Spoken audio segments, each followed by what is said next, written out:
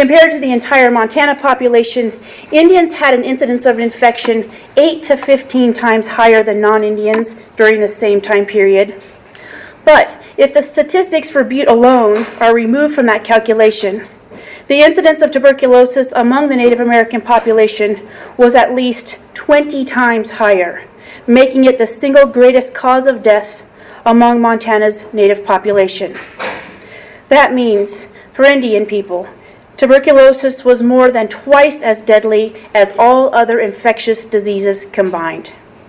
With statistics like these, one would think that addressing the Indians' TB crisis would have been paramount importance to the state and national public health officials, as it was in Butte.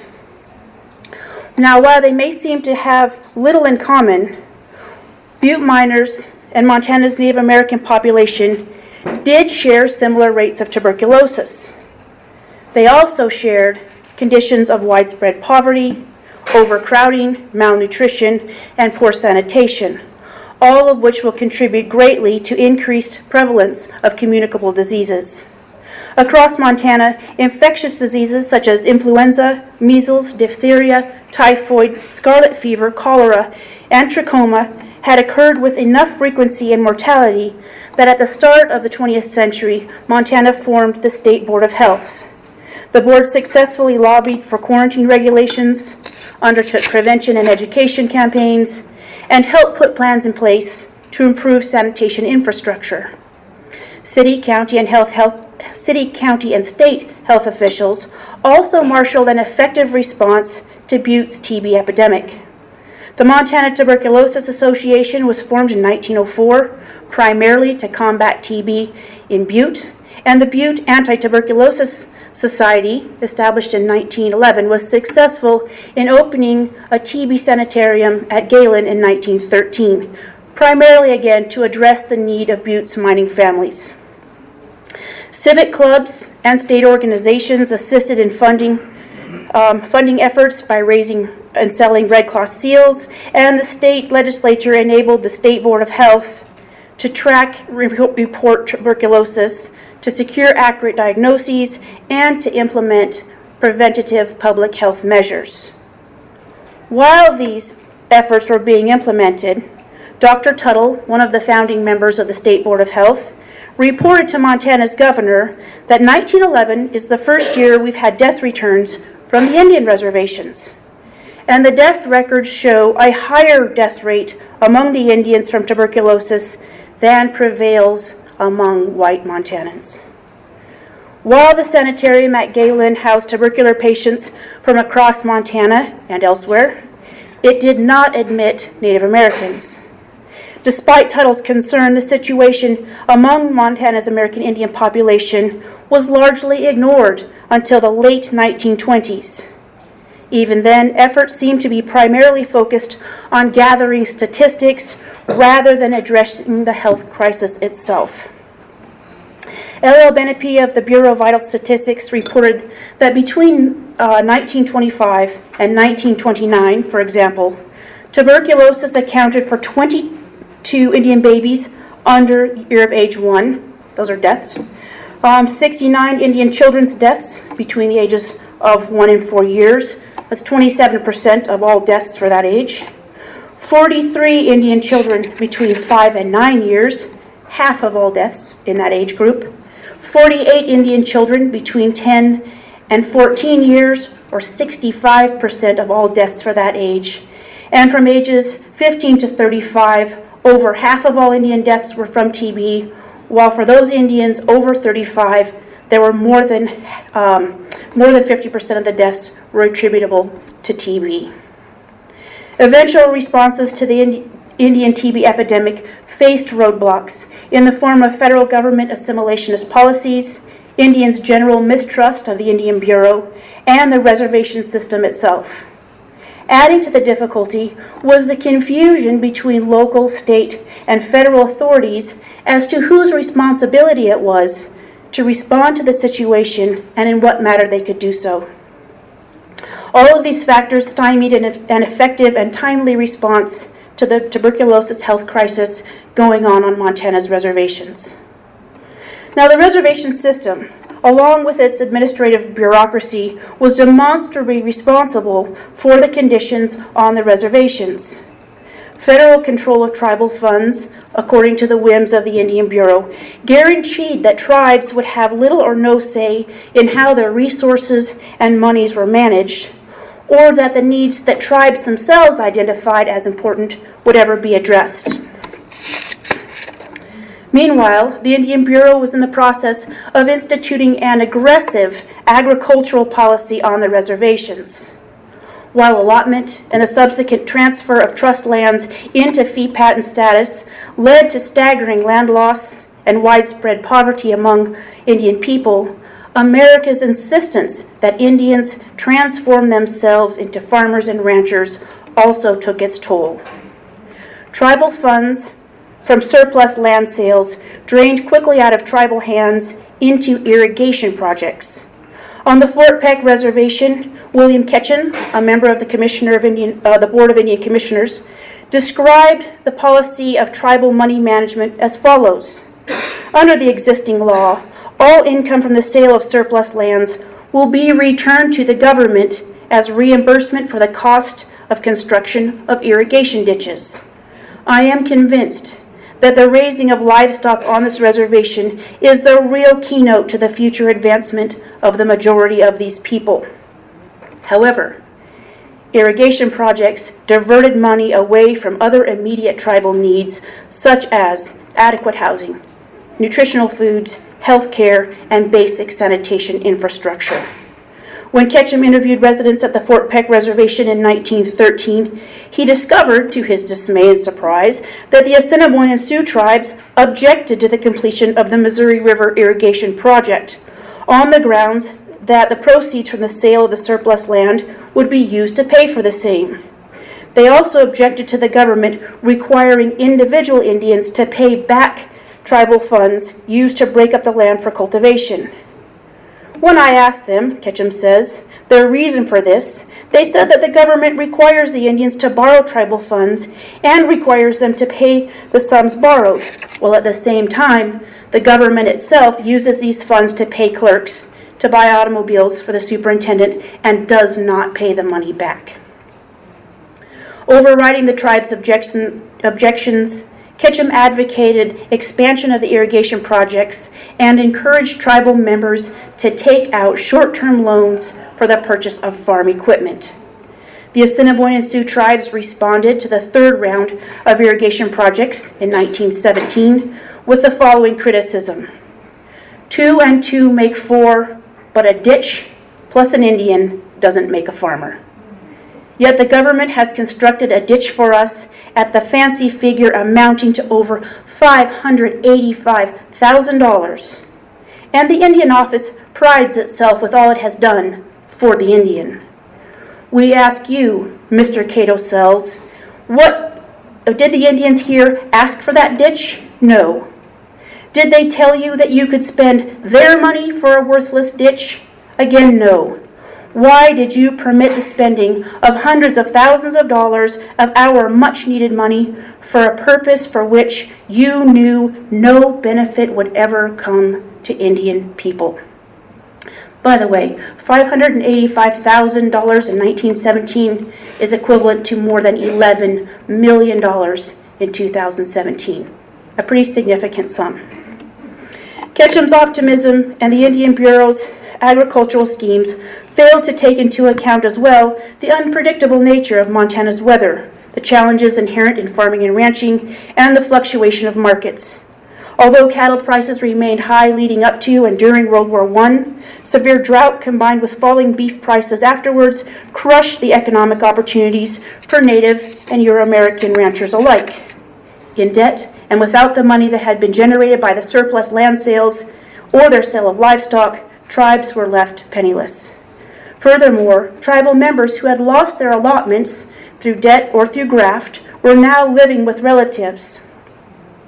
While at Fort Peck, Ketchum had met with dozens of Indians to assess their living conditions. The situation he described in his report to the Commission of Indian Affairs was, he claimed, typical. In camps on the river bottoms, Ketchum writes, near Poplar, some are living in tents and other in small houses. A number of families, old and young, were visited. Plenty Holes, a very old poor Indian, with his family and another family, was living in a room about 10 to 12 feet across. There was only one small window in the house, which had only a dirt floor, a veritable hot spot for tuberculosis. Conditions on other reservations mirrored those at Fort Peck's, and these conditions persist well into the 1920s. According to government physician R.C. Holgate, reporting at the Crow Reservation in 1926, the Indian puts up a tent, lines it with blankets till it is almost airtight, puts up a stove, and has it so hot that a white man cannot stand it. There is a solid row of beds around the wall. A tent, 10 by 12 feet, will frequently house 5 to 8 people. Sweat baths are the customary means of washing, but when they do wash inside, there is just one small pan and a very limited amount of clean water to wash in and one dirty towel to wipe on. Even after identifying these problems, neither Ketchum nor Holgate ensured that action was taken to do something to address them. Thus, it is hardly surprising that these conditions continued to worsen into the 1930s. In 1932, the health officer at Browning, Dr. R.H.F. Schrader, recognized that overcrowding, poor nutrition, poor ventilation, and poverty were causative factors leading to the prevalence of tuberculation and other infectious diseases among the Blackfeet. He says, the funds available for distribution among the Indians being limited, and the inborn traits of the Indians being what they are, all factors conducive to the spread of tuberculosis. To more clearly state the situation, one must realize that the Indians are slow to change their mode of living and their habits. Funds are not available to provide the best of homes or the proper food. Consequently, the conditions and environments provide an ideal place for the dissemination of tuberculosis, and now the spread of tuberculosis is the greatest problem on Indian reservations. Whether intentionally or not, Schrader's report suggests that the reservation itself had created a health threat. Although Schrader alleged that inborn traits of tribal people detrimentally influenced their health conditions, he also clearly acknowledges that the bleak situation was due to a lack of funds, thereby implicating the Indian Bureau and the federal government, who controlled tribal resources. Tribal funds, which had been very abundant when it came to irrigation projects, were suddenly non-existent when it came to healthcare, housing, and nutrition. Again, though, rather than recommending more funds be used to build adequate housing, officials like Schrader blamed the Indians for what seemed to be an irresistible pull towards their semi-nomadic lifestyle, much as Holgate had done when he visited the Crow Reservation. Holgate wrote, I believe that the Indian camp and their camping habit, with all that goes with it, is the biggest factor in all of the Indians' treatment. At least 9 months out of the year, he is away from home. He raises no garden, no chickens, no hogs, and keep no milk cows. This naturally leads to poor nutrition and a very poor distribution of the food supply they get. There seems to be no reason why the health department could not declare these Indian camps a public nuisance and have the order enforced by the Indian Department. Holgate apparently didn't consider likely reasons why the Crows camped in the mountains in summer. One of them to continue practicing their culture, but another to gather wild foods and medicinal plants that were still an important part of their diet and likely more essential than ever.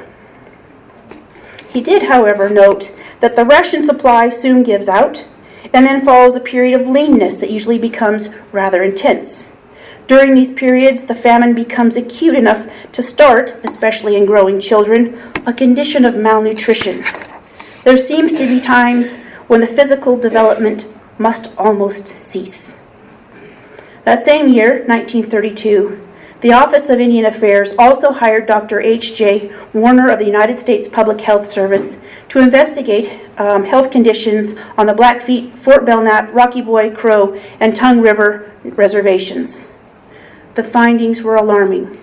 X-ray examinations revealed that between 52 and 77% of Montana's American Indians tested positive for the disease.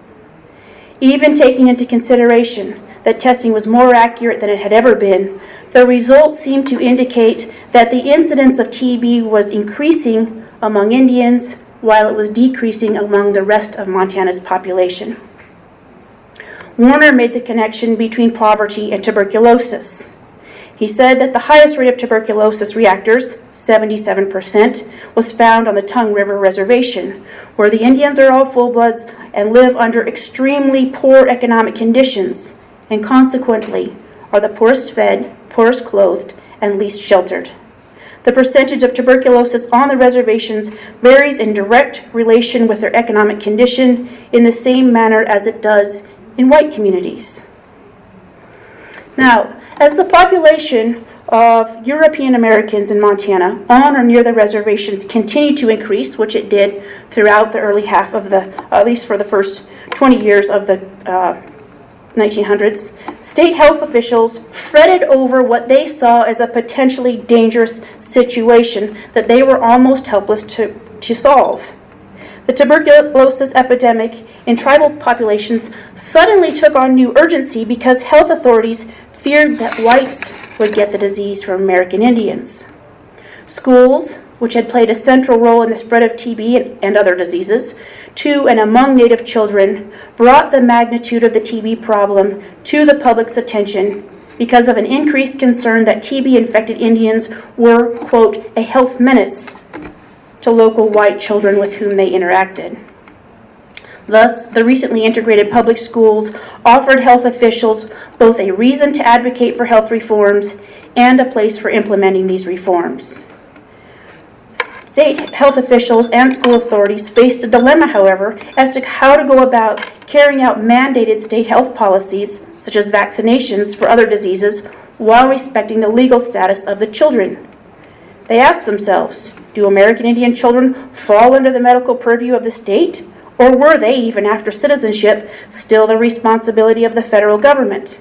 How far could state officials go to implement health policies on the reservations? When Indian Service physicians entered the Ronan School to examine Native children in 1930, the children's parents protested. J.H. Crouch, Montana State epidemiologist, understood the complexity of the situation and clarified that in the control of communicable diseases, state, county, and local health officers and their assistants, school nurses, and teachers have the authority to examine children regardless of protests of the parents. Physicians of the Indian Health Service, however, are not included in the above-mentioned groups.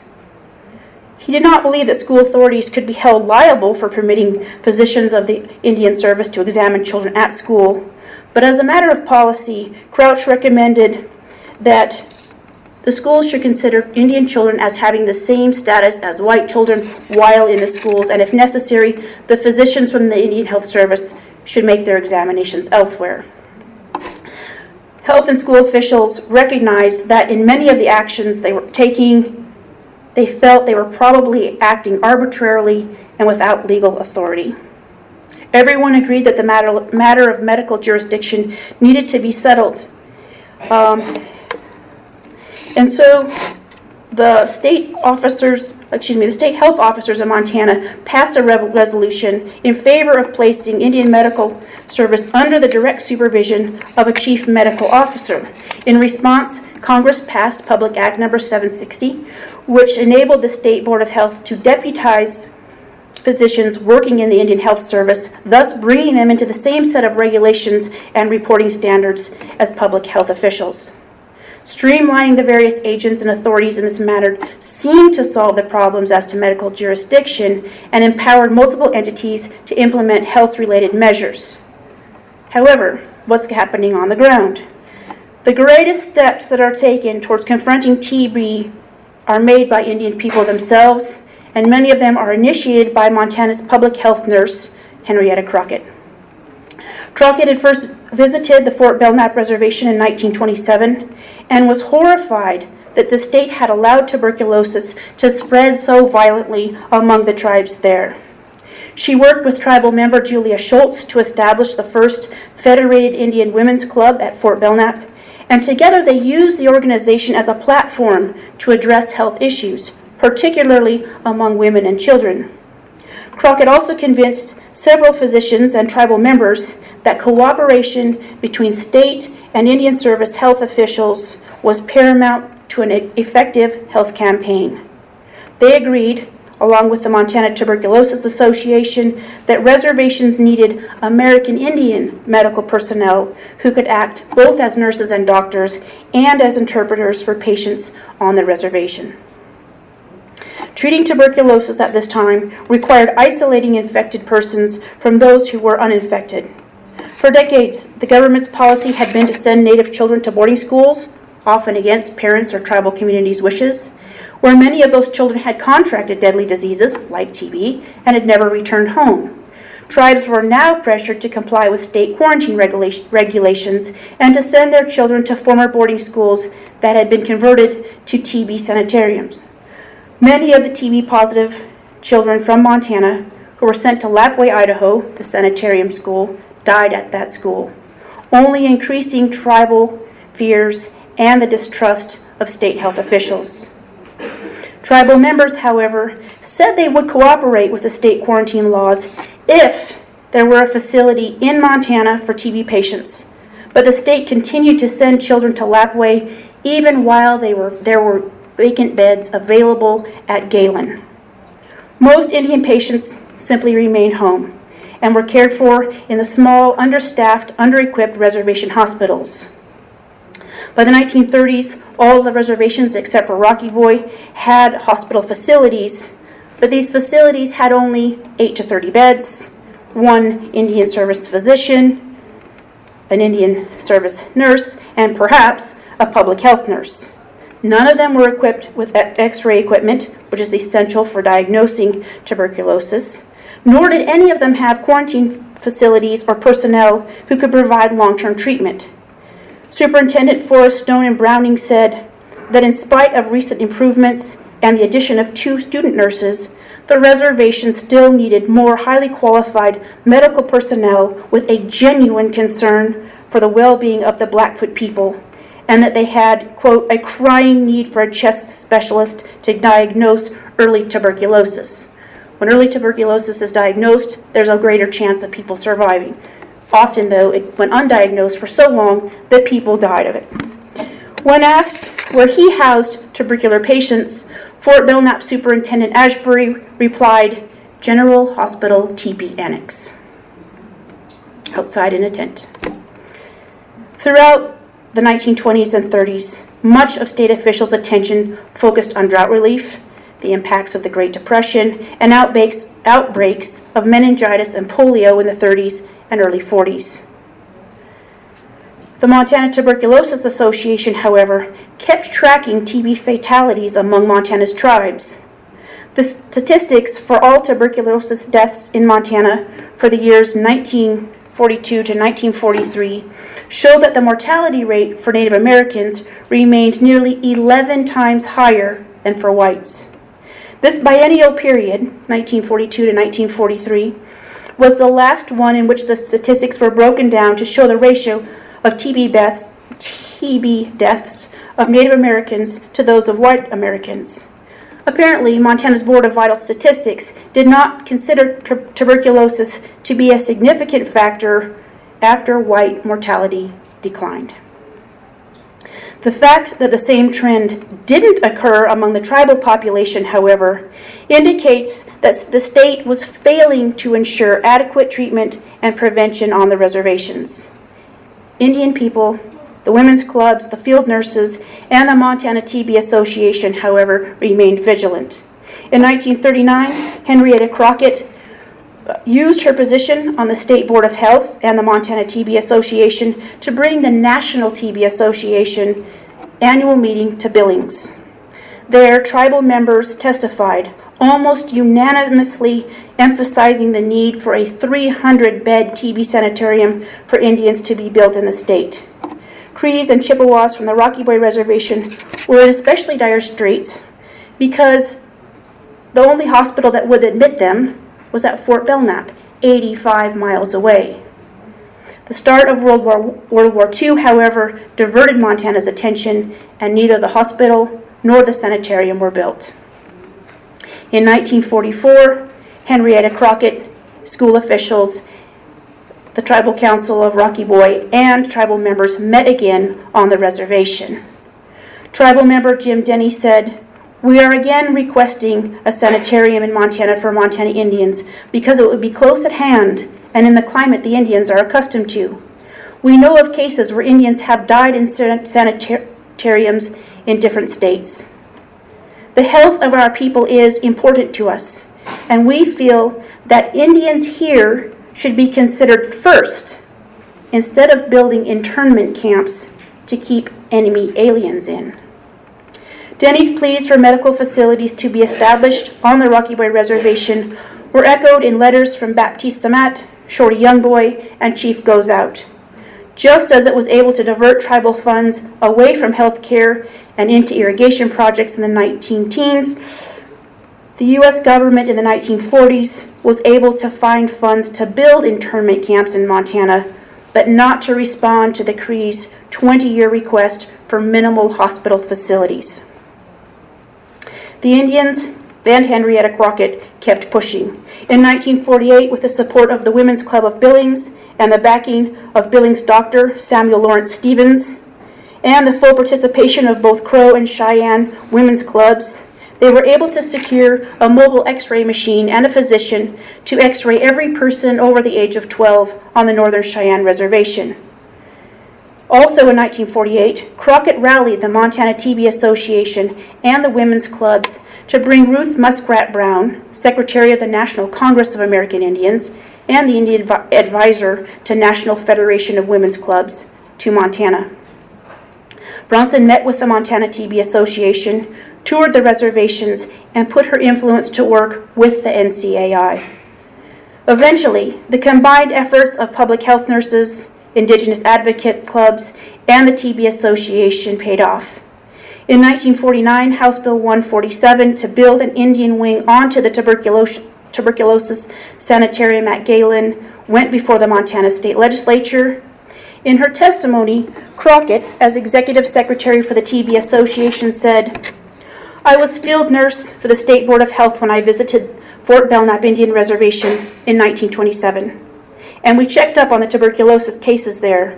It was the first time I was ever ashamed of my own country. I wrote to Dr. Hubert Work, who was then Secretary of the Interior, and told him that conditions among the Indians in the state of Montana would make the Statue of Liberty weep tears of blood. If you don't give us this appropriation, I don't see how you can sleep at night." The legislature did grant the appropriation, and in 1952, the Henrietta Crockett wing at Galen's TB Sanitarium opened. Nearly 40 years after white Montanans had access to these medical facilities, tribal members were finally admitted. Delegates from every Montana tribe attended the opening events, and when Henrietta Crockett spoke, she said, "The dedication of the Indian wing marks a high moment in my life. Not because it's to bear my name. It would be far more fitting if it bore an Indian name in memory of the Indian children who have gone to early graves stricken by this enemy. My gratitude goes out to the Montana TB Association, the service clubs, the women's clubs, but most of all to the Indian leaders who kept faith through these long years of working and hoping that such a thing as this would be possible. There was opposition, prejudice, misunderstandings to overcome, but we kept on believing." Thank you.